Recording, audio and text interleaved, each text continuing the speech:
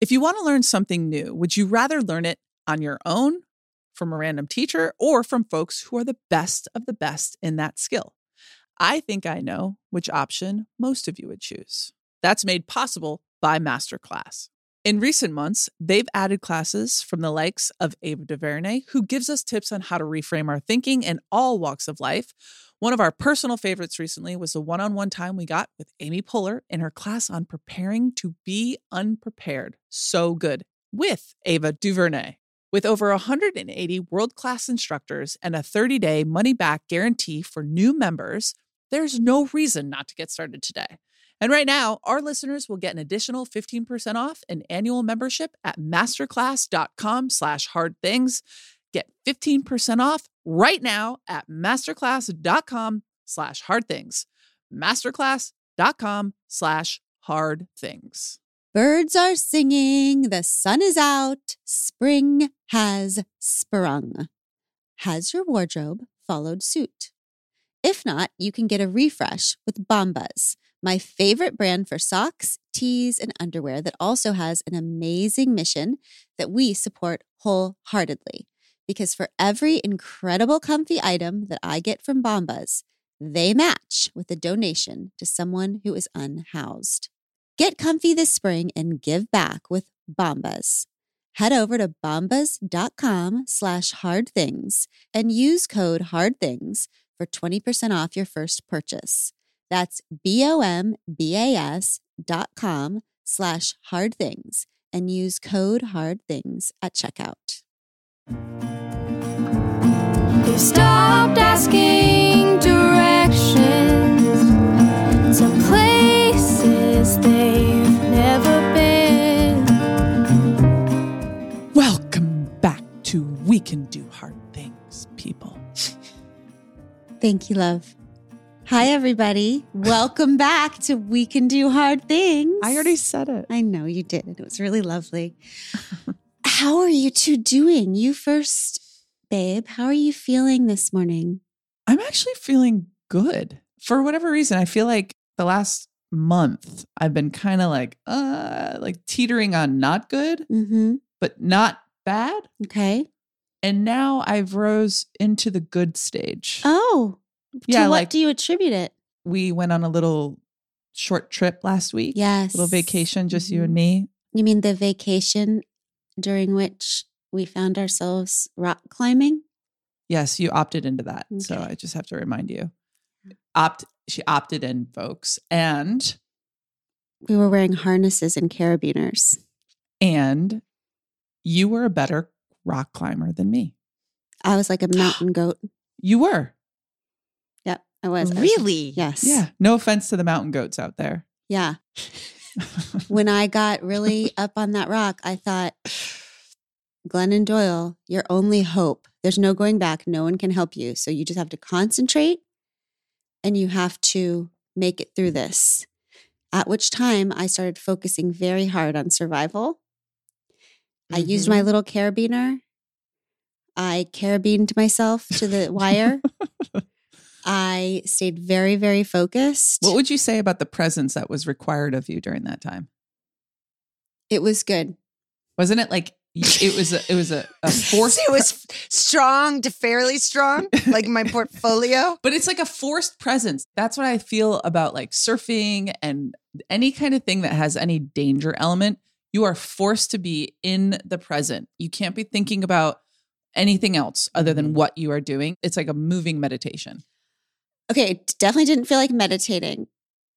As you were approaching Highway to the Danger Zone, were you like with every step, like, just son of a bitch? Because there's a certain quality where you can either be like, I'm enjoying this, or I shouldn't be doing this. I'm pissed I'm doing this. And now that I'm doing it, I need to be in survival mode. Well, this is what I'm doing. First of all, Abby and I, when we got married, we realized we had very different ideas of what a vacation is. Okay.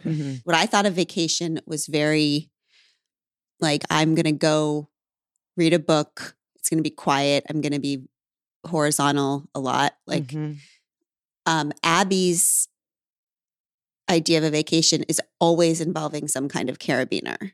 or Oh my harness outfit or and not like sexy ones. Centric. Yes. Very vertical centric. We're vertical, not even vertical, like flying through the air. We're in trees. We've climbed trees and walked across bridges, and Zip line, we have gotten in a balloon and been carried behind a boat in the air while our legs dangle down. Parasailing. Yeah. Parasailing. It's not a A balloon above us. We haven't done hot air balloon flying yet. That's fun. We have bundled ourselves in layers and layers of clothing, even when the inside is warm.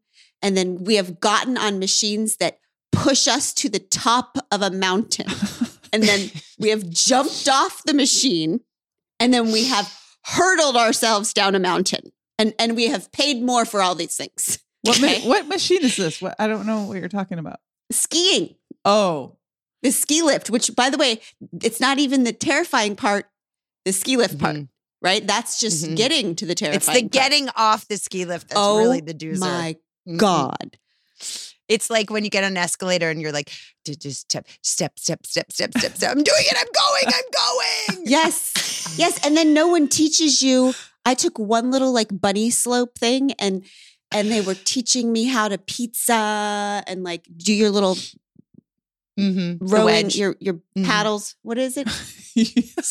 Your skis. Your ski poles. Okay. So you're pizzaing them so you don't go too fast or whatever. Well, let me tell you what they didn't teach me. Rowing. What to do when you fall down. So I kid you not, 4 different times, the one time we went skiing, and I'll never do it again, the little emergency patrol people. Ski patrol. Yes. I would wait for them. I would fall down, and then I would just pull my phone out of my little ski pants and just lay there staring at the sky and play with my phone until a ski patrol came. Because there was no freaking way I was getting up. So I would just be on Instagram, just laying there on my ass. So in fact, a very horizontal vacation. Yeah, I'm very horizontal. I can make anything horizontal. I'm very creative. But here's the thing. I'm going to bring this back to my therapy because that's what I do. All right. I think that one of my challenges is that I don't have a lot of agency in my body. I do not trust that I'm going to be able to do shit, physical things. And so then when I try them, I don't know what I'm doing and I feel vulnerable and embarrassed. And so then I just quit and shut down. So like even if Abby wants to play catch, because people want to play fucking catch when they're 40 years old. Something to do. I don't want to play catch. I don't know how to catch the ball. I feel stupid. All right. Apparently everyone else has been in catching class for 20 years. I don't know how to catch the ball. I don't know how to throw the ball. So the point is, when we approached this rock climbing situation, I thought of it as, here's an opportunity for me to practice agency in my body and to try to just look stupid and feel scared and just like do it anyway and see if I can trust my body to do something hard.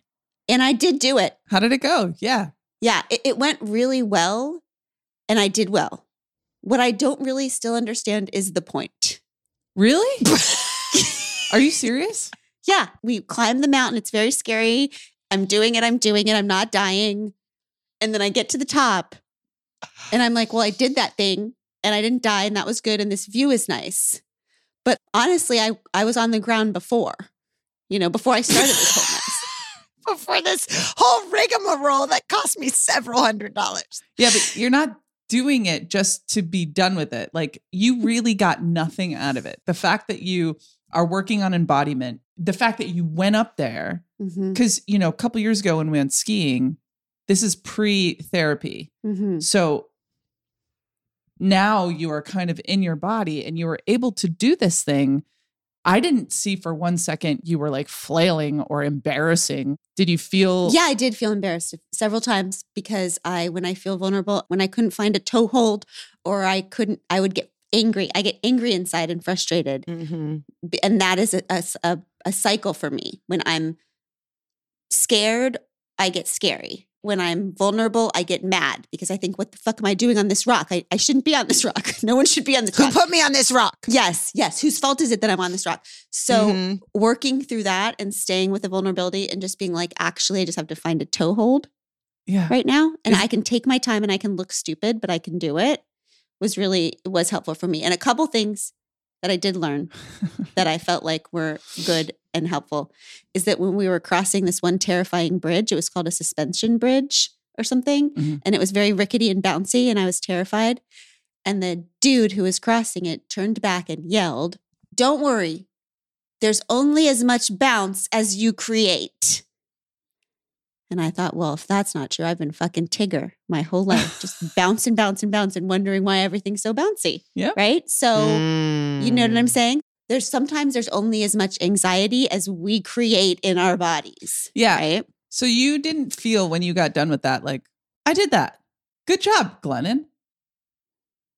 I mean, I did feel like I did that. But like if I had been laying at the pool reading, I would have been like, I'm doing this. I think there's probably things that are soaking in over time that I'm not like seeing yet. I was Yeah. excited to have a vulnerable, different experience with you. Uh-huh. I was excited to learn about the plants. Lots of metaphors there. But yeah, so that's that. Sissy, how are you doing? Wow. Well, I just realized something that is a real takeaway for me What? from your conversation. You said, what I still don't understand is the point.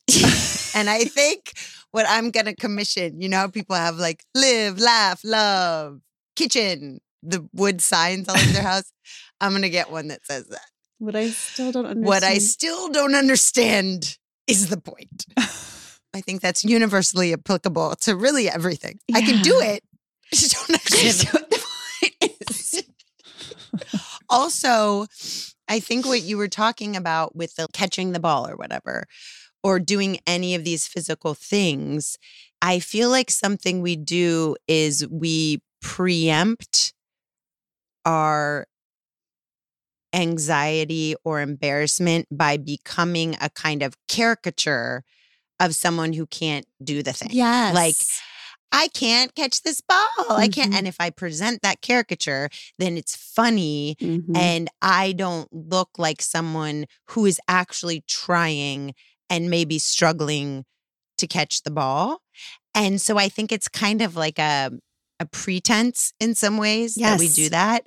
It just made a connection to me with the sex episodes where we're talking about like, what is it so where you feel so frozen, like you can't talk, and then you have this like baby voice. It's like the same idea. It's Yeah. like it's so vulnerable to show that I'm trying or that I Mhm. might be actually meaning to do this thing that I'm doing, that I have to just be like, I can't do it. I can't talk during sex. I can't. It's like a connection. That is the conversation we had after. She was like, why is it so weird for you to do those things? Like, try this physical thing or try to play catch or like try to play pickleball with the family. They're all very athletic. It's because I can either do that caricature Mm-hmm. or I can actually try really hard, and trying really hard, anything is Mhm. so vulnerable. This is me trying. This is me trying is so Mhm. vulnerable. I feel like that with the podcast sometimes. Anything I'm doing, I'm like, oh my God, this is so embarrassing. I'm trying so hard. And I Mhm. feel like, what is that Taylor Swift line? Like, I've never been a natural. All I do is try, try, try. Like, Mm-hmm. I'm flailing about trying so often in my life that now I'm going to go do it on the fucking pickleball court too. And it's so obvious because my limbs are literally flailing and other people look like they can do it easier. I just think it's the ultimate like uncool is looking like you're trying so hard, which is obviously what makes it so cool. Oh my gosh, I couldn't disagree more. Mhm. I think like the most cool thing is people trying. Me too, but it's like the belief system is No, I know. And I know that the whole caricature thing is a thing, especially for people who are trying something very new. I guess my philosophy in life is like to try your best everything you do, like to try to become an expert at it. yeah. I wonder if there's some like gender stuff in there because you were always physical and you weren't a sideline person. I was a sideline person. I was like the girl who would watch her boyfriend play video games. I know we've talked about that before. Like even if someone was playing a video game, I wouldn't play it. I just was like used to being the person on the side, and I didn't get a lot of practice. Yeah, I guess it's about what you think you're good at, right? Like school was never something that I was confident in. And so that's definitely something that I probably joked with that I like. Mhm. Or like reading. Yeah, like I'm a shitty student. I'm like a bad reader, slow. And so I'm just like, oh, yeah, like that's, and so I probably make jokes around that. It's a self-fulfilling prophecy. Right. Because if you're like my defense against feeling embarrassed or being bad at something is making a joke about how shitty I am at it, then you don't try it. It's not necessarily true that you're bad at those things. You're bad at them because you don't engage in them. That's right. But you don't engage with them because you're scared to engage with them. And then it becomes this, it just like snowballs. And that's how women end up not knowing what they like. That's right. They don't try shit that feels like they could be embarrassed doing it. Yeah. And that's why keeping girls in sports is so important. Your thing would be like schooly, brainy reading stuff.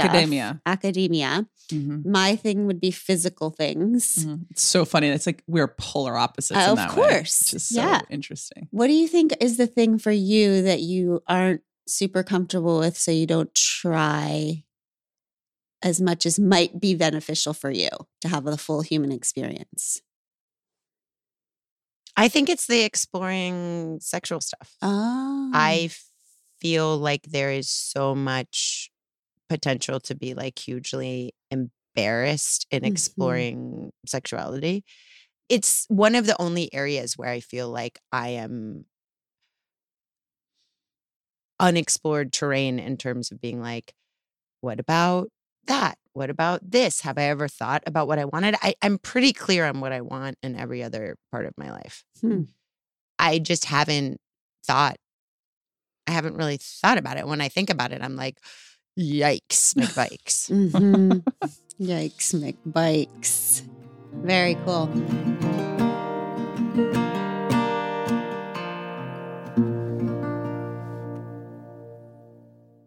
Think about how delicately you hold your baby, you dress your baby, and you feed your baby. We do that because they're adorable, of course, but also because their skin is delicate. Know this, there is only one diaper brand that we recommend to give you the gentle protective care your little one needs. And that's Pampers, the #1 pediatrician recommended brand. Their Swaddler's diaper absorbs wetness better versus the leading value brand and provides up to 100% leak-proof skin protection to keep your baby's skin dry, healthy, and beautiful. And when you use Swaddlers in tandem with new Pampers Free and Gentle wipes, you'll keep your baby's skin healthy. The wipes are made from 100% plant-based cloth, and you won't have to worry about tearing. With Free and Gentle, mess meets its match. That's right. So download the Pampers Club app today and earn Pampers Cash. Redeem your Pampers Cash for exclusive Pampers coupon savings and rewards.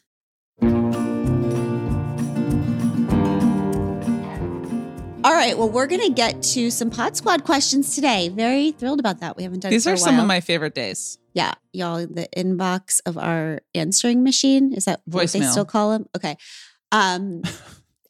Is just a treasure trove of the most beautiful questions, most beautiful stories. Someday we're going to figure out how to like use all of this gold that the Pod Squad just sends into us every single day. But for today, we're just going to grab some and see. We never have any answers. We just have a lot of responses and thoughts and ideas. And, Get it? Call and response. Call and They you'll get a call response. Very good. And we response. Very good. Sometimes I think things are so clever in my head, and when I say them, I'm like, that wasn't that clever. Let's hear our first one. Hi, Glennon. My question is, when you knew that you needed to get a divorce in order to have space so that you could love Craig again, or maybe not again, but, you know, when that was all happening, but before you guys were able to have separation and space, and you were still feeling so angry, like, what did you do with that anger? Like, I'm so angry. And there's a end date coming up, but it's still months away. I still have to be in close proximity with this person. And I don't want to feel this way. Like, I know that you're supposed to feel your feelings, but it fucking sucks being so angry. Just wondering if you had some advice, and thank you so much. I don't know exactly where to start with this one because I've been on such an anger journey with this literal situation that she's discussing. I mean, I have some different thoughts about anger. The first thing I think about is we have a joke with sister that, you know, that thing where you can't tell a certain person in your life certain things that other people have done to you or that you're mad about because you know that your fury at them might pass, but you have that one person who so has your back. There's that meme that's like, I would like to take you back, but I already told my sister what you did. Mm-hmm.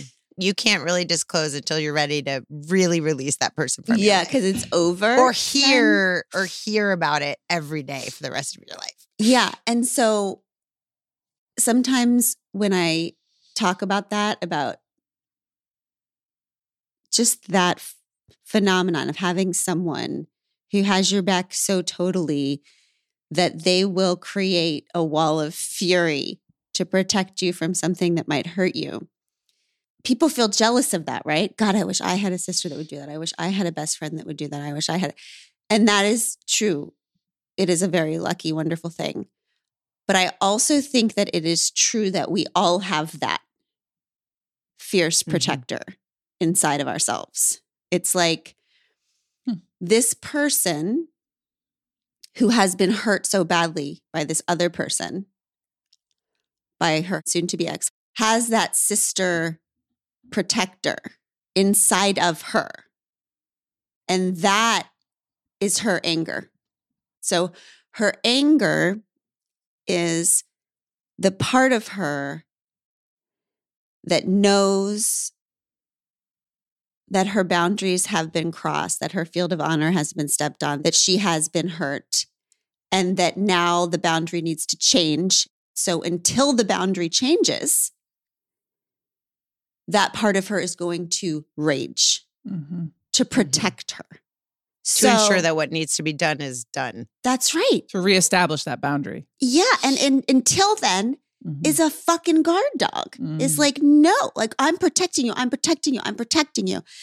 And so that anger that she is feeling when she comes into what is too close of a proximity to feel comfortable for her guard dog inside is correct. That is an protection. Right? That is a signal that's saying, a part of her that's saying, we're not safe, we're not safe, we're not safe, we're not safe. There's a part of me that wants to say to her, just like turn to that part of you and say, thank you. Like, we've got this, we've got this. And sometimes I feel like with women especially, and I only say this because I've had this specific conversation with several women that I trust deeply recently. It is not sometimes the actual anger that feels too painful to bear. It's the feeling that we're not supposed to have that anger. So we're resisting that anger. So we're trying to push it away. So we're trying to fix it. So we're trying to shame ourselves for feeling it. That becomes two forces like pushing against each other. That's what becomes insufferable. Because actually, like I've been taught to, so this woman's in the kitchen with her partner and this woman feels the anger come up and she turns toward it and like loosens up and is like, okay, so what is that? Oh, it feels like it really is an emotion. So it's like energy and motion in your body. What does it feel like? It feels like my chest is clenching up a little bit. I'm having thoughts because I'm remembering that I'm pissed about this. I'm pissed about this. I'm pissed about this. My hands are sweating a little bit. And that's it. That's it. That's all that anger feels like. Unless, of course, then there's another voice saying, don't feel angry. Why do you feel angry? Of course, you know why you feel angry, because you have an internal protective self that knows you've been hurt by this person and is not going to calm down and is not going to feel peace until you have established a new boundary to keep yourself safe enough for that part of you to relax. So actually, you do not want that anger to be shamed away or to repress. That's a part of you that is activated to keep you safe, right? To give you important information. I wonder if, because I'm just thinking as you're talking, that the phenomenon of activated anger and what that part is playing in our lives. So for example, if you have a group of friends and you get in a fight with one of them, you often feel the need to voice that anger, get it out there, because you're basically like defending your position and you need it to be known and you want others to see you, when really at the end of the day, the original deed has been done. It's like that person wronged me. I have a new boundary with that person. And now I have that information and I'm establishing that to take care of myself. But all the rest of the stuff is like trying to justify yourself, trying to like get people to understand. And so I wonder if you're in this position where it's two of you, I wonder if there's some of that dynamics going on where, you know, are people from the outside being like, you should forgive him, or like, what is that anger operating against? Is it the internal conflict that you just talked about where I should be more gracious, I should be more forgiving, or is it coming from other places? Because I feel like if you can turn to your anger and say, thank you for protecting me. You are an amazing guard dog. And I promise you that we are not equivocating here. I promise you that whether you choose to rage and bark for the next 3 months or whether you wish to be just still and resolute inside of me, I'm going to get us out of here. So like, you don't need to bark anymore at me to remind me I've got you and we're getting out. A guard dog barks because they need you to be aware that something's happening and do something about it. But if there's a way that you can assure yourself that you're not going to go back on it, then maybe you can have more peace, because sometimes it's internal, like, I need to rage because I'm worried I'm going to go back against myself. Yes, I think that that's real. I can say for me, my anger didn't stop until my internal like rage did not abate. I don't think anger knows there's a plan.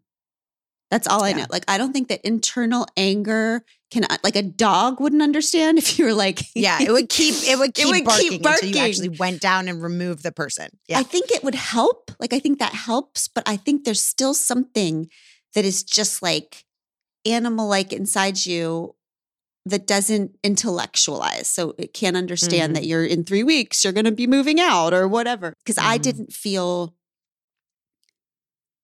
it really settle. It really like calmed down, stopped barking until Craig and I signed our divorce papers. Like on the elevator down from, we were together and we were in the elevator and we were good. Like we were cool. We were whatever. But I didn't feel like tender again until after it was signed. I think that there is something really positive to look at when we talk about anger. Anger is like the clue. It's like the rocket ship to what we're trying to get to, which is acceptance. Sadness will come along the way and being able to move on. And so when we are angry, right? I know that people get angry in relationships, and this is not the kind of anger we're talking about. We're talking about like the betrayal. Protective anger. The kind of anger that is forcing you to make a change in your life, right? And anger is like fuel that allows you to get to different places along the path of healing. So good. Right? And like, I believe deeply, because I don't get angry often, but when I do, I try to get straight to the sadness as fast as I can. And the only way I've ever learned to be able to do that is by accepting what has happened as fast as possible. And that's not easy. Reestablishing boundaries, I totally believe all of what you were just saying, But in order to really get into the rocket ship and move through this, having to accept what has happened, that's been the hardest thing for me to do. That's so interesting. the rethinking about it and the rumination of over and over, and every time you see the person, it triggers you. Like all of that stuff is, to me, just a lack of acceptance. And you might not be able to accept the situation by still being inside of it. And maybe it's what you're saying is making me so like anger has energy. Yes. Sadness, like in order to get out of a relationship like this woman is trying to do, it takes such incredible energy. Yes, it's it like, does. it's so hard. It's damn near impossible. Rearranging your life, rearranging your finances, trying to figure out how you're going to get forward, dealing with, you have kids, your family, your friends, the amount of energy it takes. If you were only left with sadness or depression during that time, you would not have That's right. the fire that is required to begin again, to have another big bang, like to begin another universe. So could we look at anger too as not only a protector, a guard dog, but the fuel that is given to us in order to make change? Because if not, we'd just lay down and cry. That's right. Yeah. Just give up. Yeah. The specific question is, what did I do with it beforehand? And I would just end by saying the truth of the matter is that I tried so hard to not be angry that I would be angry at myself for being angry at Craig. My mind was a clusterfuck about it, like layers of inception, shame, and anger. But what my body would never do is listen to my brain. So what would happen is that Craig would reach out to me and I would recoil. My body was not letting me out of it, is all that I can say. Like my body was like, I don't know how you're going to try to rationalize this in your brain, but good luck getting me on board. The truth that I did not feel safe, it didn't matter how many therapists, how many stories, how many justifications, how much religious shame about forgiveness, none of it mattered. At the end of the day, my body was saying, we are not safe. We need a new boundary, and we're not going to relax until you get it for us. I think we just make friends with and respect the anger. And we know that no matter what we say to it, it is not going to go away until we've done what it needs us to do for it. Yep.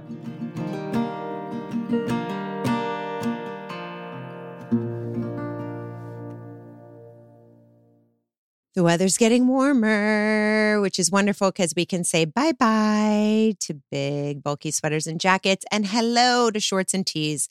I just ordered 3 of Quince's muscle tanks. Check out their European linen shirt dress. I got it in the blue and white stripes, classic. It's beautiful and summery and gorgeous and linen, and it was less than $50.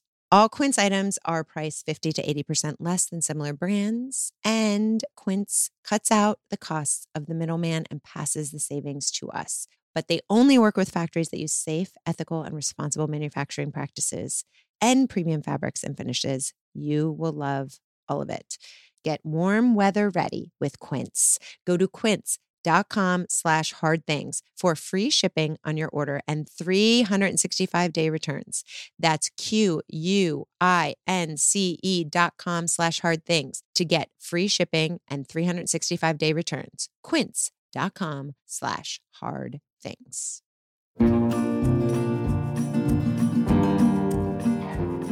Okay, let's do Kathy. My name is Kathy, and I'm raising 2 beautiful boys who are both neuroatypical. My youngest has ADHD, and my oldest is being tested soon for high-functioning autism spectrum disorder.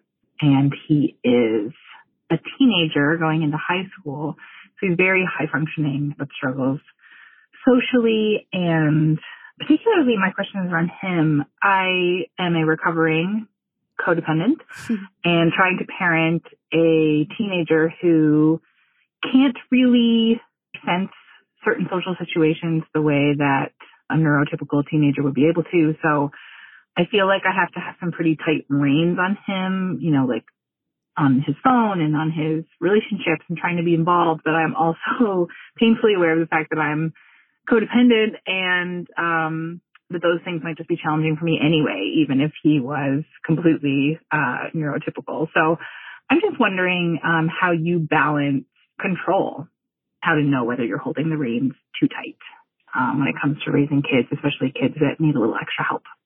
I hope that makes sense. Thank you so much. Those are big questions. Big questions. And I think they probably apply to every kid. I will say that I do not have direct experience having a kid with autism, but I do, as Kathy is going through right now, do have the experience of testing for it and having it be within the ecosystem of possibility. And we do have neuroatypicality in our home. And it sounds like they both have diagnosed ADHD. I have found that the hardest part about this is that we're given this message, okay, your child has a disability, your child needs help and needs support and may need medication, and we need to build in structures to support them. And so every alarm is going off in your head that they need a lot of help. And we talk about this specifically in the context of school a lot. And down the road from school is career, right? So what is the 504? What is the IEP? What are all of the supports and structures we can build in to make things okay for them? And we never talk about it outside of that ecosystem in terms of the social supports, the role it plays in a family unit. It's like it starts and ends at school, and none of the rest is talked about. And so first, I would just like to mention the school piece of it. I am of the belief that yes, those supports are necessary. And I know that it's a disability. And I know that there's a lot that is wonderful about naming things a disability and getting the services you need. I also know that a very large percentage of the world is diagnosed with ADHD, and that there are people that are absolutely thriving who have ADHD. They may not thrive in school. I have had to make adjustments that they may not get the test scores and the grades that match up to what were my previous expectations or their capabilities, that their level of intellect will not be reflected in their school scores. And that's a hard pill to swallow. But once you do, I think it becomes easier. And I've just tried to accept that if they can understand who they are and if they can live in who they are without self-medicating, then they will be absolutely fine in the long run. If you think about the people that have ADHD that have found their way into their passion, you've got Shannon Watts, who credits her ADHD with being able to hyper-focus to the extent of taking on the NRA and virtually taking them down with Moms Demand Action. Emma Watson, Simone Biles, Lisa Ling, Justin Timberlake, he has OCD and ADD. Dave Pilkey started writing his incredibly successful Dogman books while he was in detention at school because that's where he was put because they didn't know what to do with him. Bill Gates said he was always having difficulty concentrating and learning things in school. I mean, it's all right. Just get through school and have your kid understand how their brain works, and they will be fine. Outside of school, it's really hard because it's like you need to let them struggle to learn their own competencies. Like they need to learn natural consequences of what happens. But they also need more support, which sometimes comes really close to looking like you're saving them from their natural consequences. When my kid leaves for baseball, it's like, you're 10 years old. You've got to learn to know that you have all your stuff. But I'm like, is that reasonable for someone with ADHD? Where is the line between where you're kind of coddling them and saving them from learning and also being like, but this is what you're dealing with in life. Whether it's fair or not, you're going to have to be able to make this work for you at some point? I don't think there's an easy answer, and it's really freaking hard. And the only thing that I have learned that helps is that what I found I was doing so much is being so scared for the natural consequences that I was being in a relationship with my son's behaviors and struggles and not in a relationship with him. That every time something would happen, I would say, well, what did they say?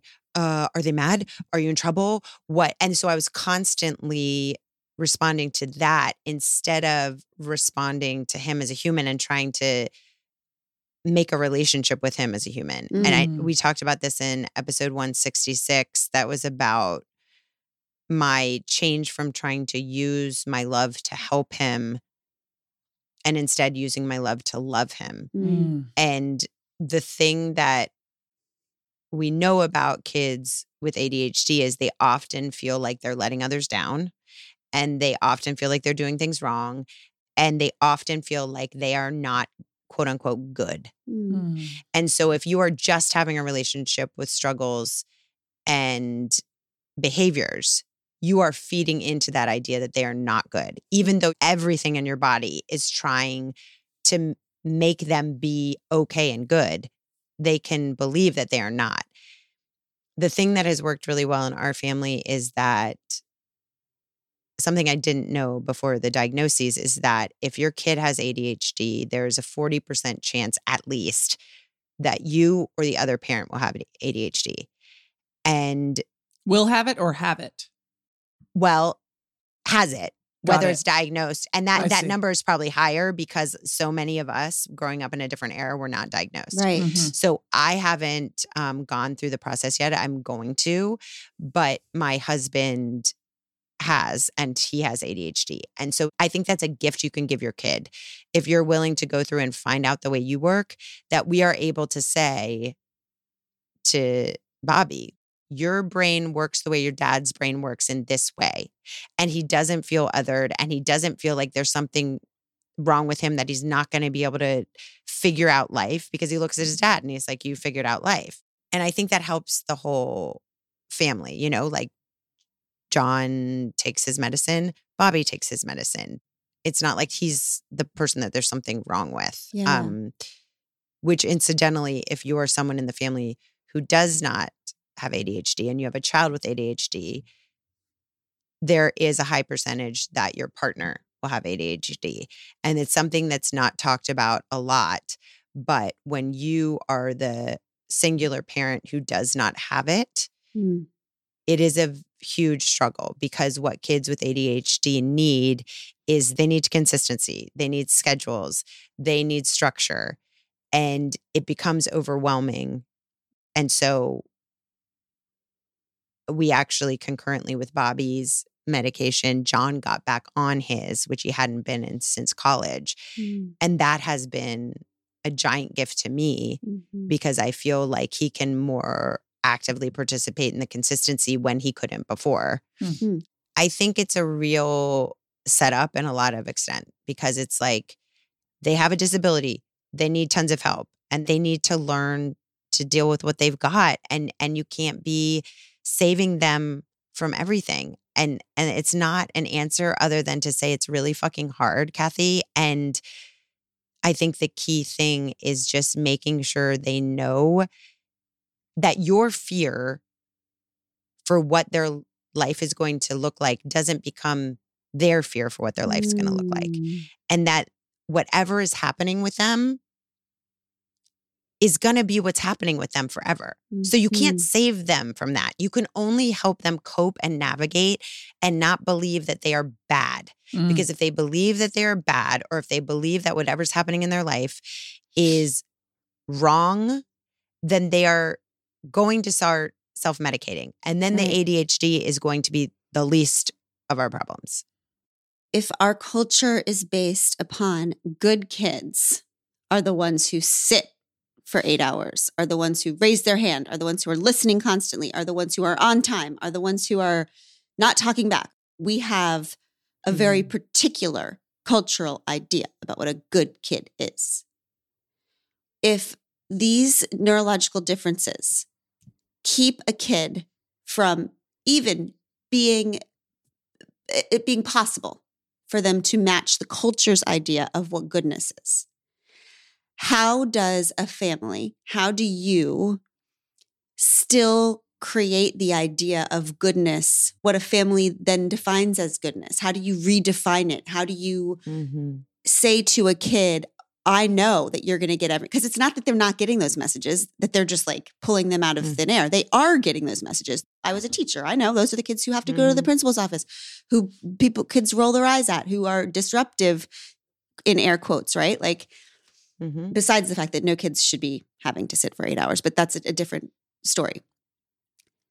How does a family then, it almost feels that it would be necessary to actually name that in a family whose kids can't match that and say, we have a different standard for goodness and success and love, because in that world out there, of course, I think about the queer kids, whoever in a home is not going to be affirmed out there. How do you create like Michelle Obama says, go out in the world, go ahead, but come here. Here's where we like you. Yeah. What do we do to create that? And what have you seen work in your home? I think in some ways it really does start with the blessing of this being hereditary is that your kids know and believe that you are good. Yes. And when you can make a parallel to say, our only goal is to understand you. And our only goal is to help you align yourself with your own values. So what are the values I see in you are these. And you look at your dad. See how he does. See how he can look at anyone's baseball swing. And no one else can do this. But within looking at a baseball swing for 20 seconds, he can diagnose down to the twitch of a fingernail the way that child needs to adjust their swing to be successful. That's because of the way his brain works. And your brain works like that too. You know how you can remember every single baseball statistic that of every game you've ever played in? That's the way your brain works. I can't do that. It's seeing them. Love that. And not just seeing the part that gives you grief. It's seeing the way their brains work and seeing the gifts. It's talking about Shannon Watts. See how much you care about violence in schools. See how deeply it affects you. That's the beauty of your brain. And you're going to be able to do whatever you want because of that. And also, let me show you the other parts of the way your brain works. Let me show you why things happen at school that you don't want to happen. It's because impulsivity is a thing for you. So let's talk about what works for you in that and what doesn't. And I know you care about being a good teammate. I know that you want nothing more than to be a good teammate to your friends. And also, when something bad happens on the field, you will sometimes react in a way that is inconsistent with your values to be a good friend. So what can we practice to help you align your behavior with your values? I love it. And also, like, when honestly, it's horrible for me to say, but when I was in a relationship with his behaviors and his struggles, there was less for me to see to love and adore and protect. Course. But when I put down that mantle of having to be in a relationship with his struggles and his challenges, it opened my eyes to everything that is so beautiful that I want to protect in him, as opposed to protecting from him. Yes. Oh God, Sissy, you are such a beautiful mother. I know. I just learned a lot Me too. about a mother that I want to be. Yeah, because it's like everything. It's not like some people have things that are bad and some people have things that are good. We all have things. And there's ways that thing is challenging. And there's ways that thing is beautiful. And it's like this thing that you have in your life. It is going to make life hard. And it could also be the thing that makes your life extraordinary. And here's all that shit on either side. And we talk about that too from the way my brain works. Guess what I was? Very, very, very good at school. I did all the shit you were supposed to do. I never got in trouble. And guess what the tricky side of that equation is? you're so focused on performing that you're not really sure what is of you and what is expected of you. Anyone who doesn't think there is a flip side of every gift or challenge is fooling themselves. And every freaking thing that our kids happens to our kids is like just a sledgehammer of every worldview, everything we've ever had for ourselves. So just being someone who has created such an identity on being good and staying within the lines, and then having children who are constantly coloring outside of the lines. How has that changed your perception of worthiness in the world, like how to walk on the earth? Because I imagine that they have been little teachers for you. Also, do you find yourself coloring outside of the lines more, or being like, fuck you, world, I actually don't care about your ideas of goodness anymore? It was really, really, really hard. Mm-hmm. I mean, I'm not trying to rose color it. For the first 2 years, it was pretty devastating to me because I was like, what does this mean he won't be able to do? How will his choices be limited? Will he not be able to go to the schools that I went to? Is all of that just like off the table? But I think in a roundabout way, it liberated me early from the fiction that others maybe are able to carry for longer, which is that your kids, the good things that they do are a reflection of you. Mm-hmm. The bad things that they do are a reflection of you. Mm-hmm. Who they become is about you. Mm-hmm. And in this beautiful way, I was disabused of that quite early, because I'm like, this is a whole ass human being Mm-hmm. that is who they are, and how limiting that would be to be like, oh, that part is me. Oh, this is here we go down this path. It worked for me. You like, can't love them. At least you have a chance to love your children, because you cannot love something that you believe is a reflection of you. Yes. And I'm coming at it with a real, genuine ass curiosity because beginner's mind every damn day. Beginner's mind. Because I'm like, what I don't understand is the point. They're going to be okay. Yeah. I firmly Figure it believe out. that they're going to be okay. Yeah. 100%. Firmly. And I think if you just believe that, then you can just put that aside. They're going to be okay. Okay. Bill Gates is okay. Once you just decide that they're going to be okay, it takes the weight off of the rest of it. Now your job is to just love them and help them navigate, which, by the way, incidentally, is the job of every parent. Yeah. And just to see them as separate entities that you do not completely understand. Yeah. And that you're not superior to. Yeah. Like there's things that they can do that I could never do.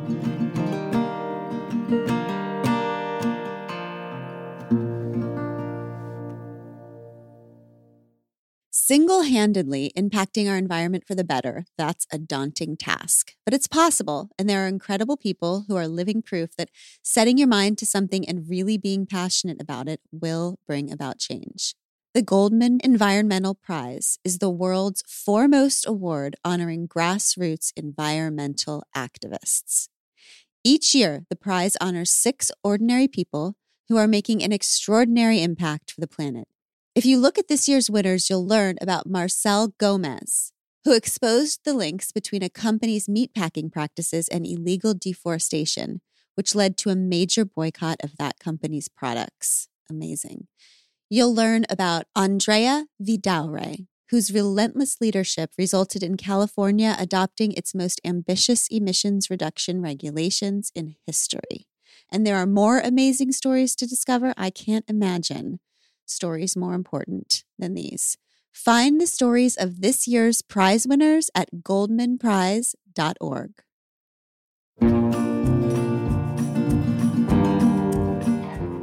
Okay, let's hear from Chris.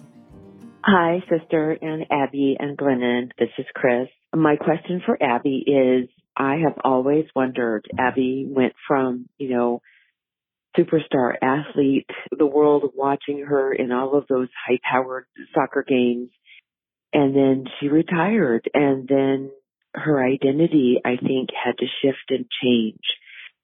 Certainly. Now she's a mom and all these other things and an advocate. And I'm interested in, a month after retirement, what did it feel like for Abby? Was she on the struggle bus? Was it tough? Did she know it was coming and so it was easier? Just kind of interested in that whole identity shift thing. I have to believe it was huge. Love you guys. Talk to you later. Bye. Chris, what a good question. Mm-hmm. Well, a month after my retirement, I was basically drinking myself to death. Struggle bus, check. Super easy time there. I was terrified of retiring. I didn't know what kind of a life that I wanted to live. And I was also going through a divorce. Nobody talks about that transition enough. I think that we all just assume we're going to sail off into the retirement sunset. But I was 35 years old and I hadn't made enough money. So I had to find a new career, a job. And I actually don't know if I have ever been so untethered in my life. And I think that was a big reason why I was turning to alcohol and struggling to figure out what I wanted. Because for so long, it was so clear. It was so easy. I had this road that I traveled down and I was a feminist and I was a sports star. And I was just doing everything that I had dreamt of doing. How do you top that? Really? That was a big concern of mine. I will never do something that will give me this much joy, which is why it was so terrifying. It's is the rest of my life just a decline? That's it. Is this as good as it gets? That's a horrific thought. Luckily, I got sober a couple months after my retirement. And that, for me, changed everything. It allowed me to deal with the feelings of terror, to deal with the confusion, to just let myself be a little untethered for a while. And then we meet. I become kind of an Insta mom. And I was able to kind of jump into a new life because of my sobriety. I could start fresh. It was like the Etch-a-Sketch where I just shook the thing up and it was clean slate. And I actually feel like, and this is, I don't know if this is just special to me, how my brain works, but I decided, okay, I'm going to become the best parent in the world. Gold medal parent. Yeah. I know that that's not possible and it's a ridiculous thing to think or say, but that's just how my brain works. And so, I got into the car line and chit-chatting with the parents at the school. And it's true. She was like, I'm Glennon's wife. They were like, who's Glennon? Yeah, they were like, she's never come to chit-chat before. Yeah, but I do think that it took me about 2 years to settle into this new identity. In fact, both of you came down to Florida where we were living at the time to do the Abbey Summit. Do you remember the summit? Oh, yeah. And I had to figure out how to be a person. I didn't know how to do adulting. What's a calendar? What's a schedule? It was literally it was very kind of intense. How to make a list. And then we had a to-do list. And we put a plan together around what are the things that I enjoyed doing? What did I love? What was I good at? Now, fast forward to right now today, I did not have podcaster on my list of things that I thought would be my life. But I think that that's what's so beautiful around the time of transition that I was in. I was able to kind of go and create rather than be sad about what I left. I've been able to step into and co-create a totally different life. And one that I think I was more meant for than soccer player life. That was a very unique kind of path. And I think very few people are capable of doing it, not because they're not good enough at it, but because it requires a different kind of personality, a different kind of mindset to be able to travel and be on the road for 300 days a year and not have stability and not have security in a job. I felt like my body and my heart and my soul came home in a way that I had never really felt before. So yes, it was terrifying, that transition. Yes, it was very scary, but I was able to find people around me that could support me through that walk home to myself in a way. I don't know. That was kind of boring. Are you kidding? It's so beautiful. Why do you think that what you say is boring? Is this like you feel vulnerable like when I'm rock climbing? This is your caricature? Is this when you're this is your caricature? You feel like you're rock climbing. Okay. So I have to say this. Oh God. You two are like the best podcasters in the world. Sweet. To me. Okay. The way that you craft your responses and you have all of these analogies and amazing answers. I just like talk from my heart. And so there are times that when I start going, I realize I have made no sense. It's just been super honest from where I'm at. And so I do get a moment where I feel like this isn't as good as their answers. Babe, I feel certain that if we polled the pod squad and said, who is it on this pod that makes your heart open the most, that you adore, I think they'd probably try to say it in a way that didn't hurt our feelings because that's how they are. But I believe that you are the heart. That you are. Yeah, but some people aren't coming for the heart, right? And I respect that. Like, I think that all three of us appeal to different parts of people as they're listening. You're to everyone's this. favorite. You're everyone's favorite. And you're I don't want to talk brilliant. about it anymore. But I have like, I have like an actual, insecurity around it at times. And I think that it comes out when I have to answer some of these Well, now questions. you know how I feel when I'm wearing a carabiner and how sister feels when she's trying to be naked in bed and have sex. We all have our challenges. Okay? I love you. I love you too. We can do hard things. Sissy, I love you. I love doing this. I can't love you believe- so much, Abby. I love you, G-Bird. I love you, Pod Squad. Can't believe we get to do this. Bye. See you next time. Bicycle.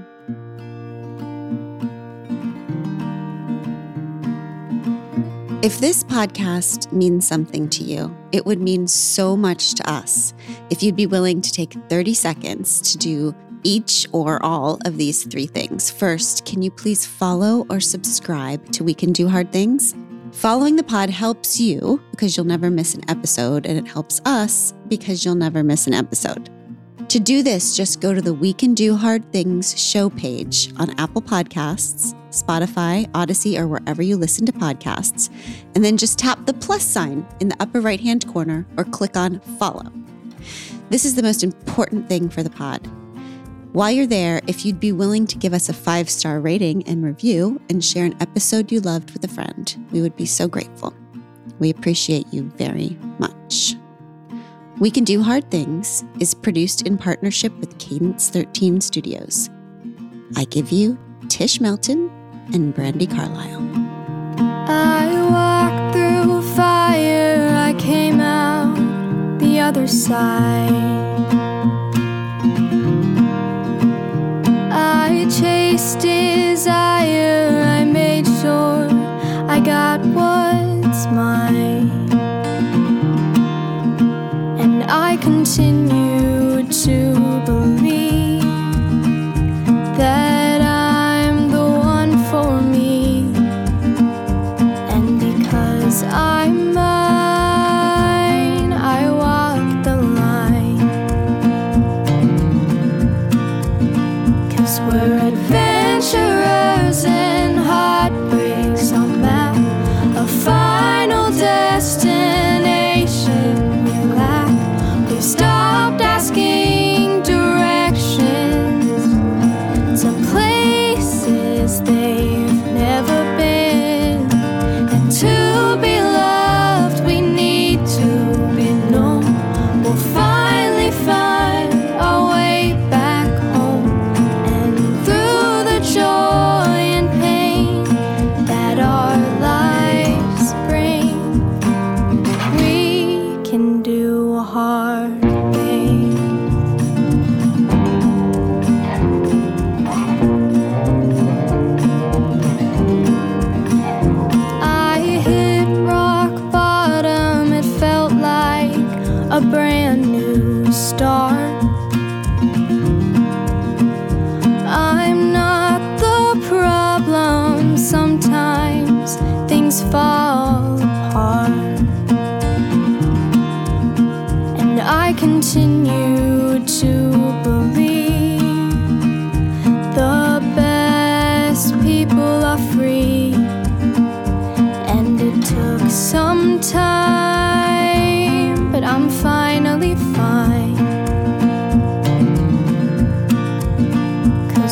adventurers and heartbreaks on map, a final destination we lack. We've stopped asking directions to places they've never been, and to be loved we need to be known. We'll finally find our way back home, and through the joy and pain that our lives bring, we can do hard things.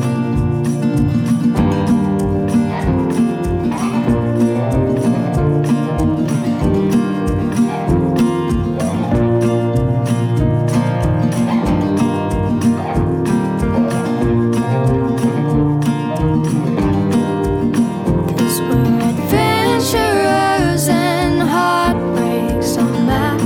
We might get lost, but we're okay with that. We've stopped asking directions to places they've never been, and to be loved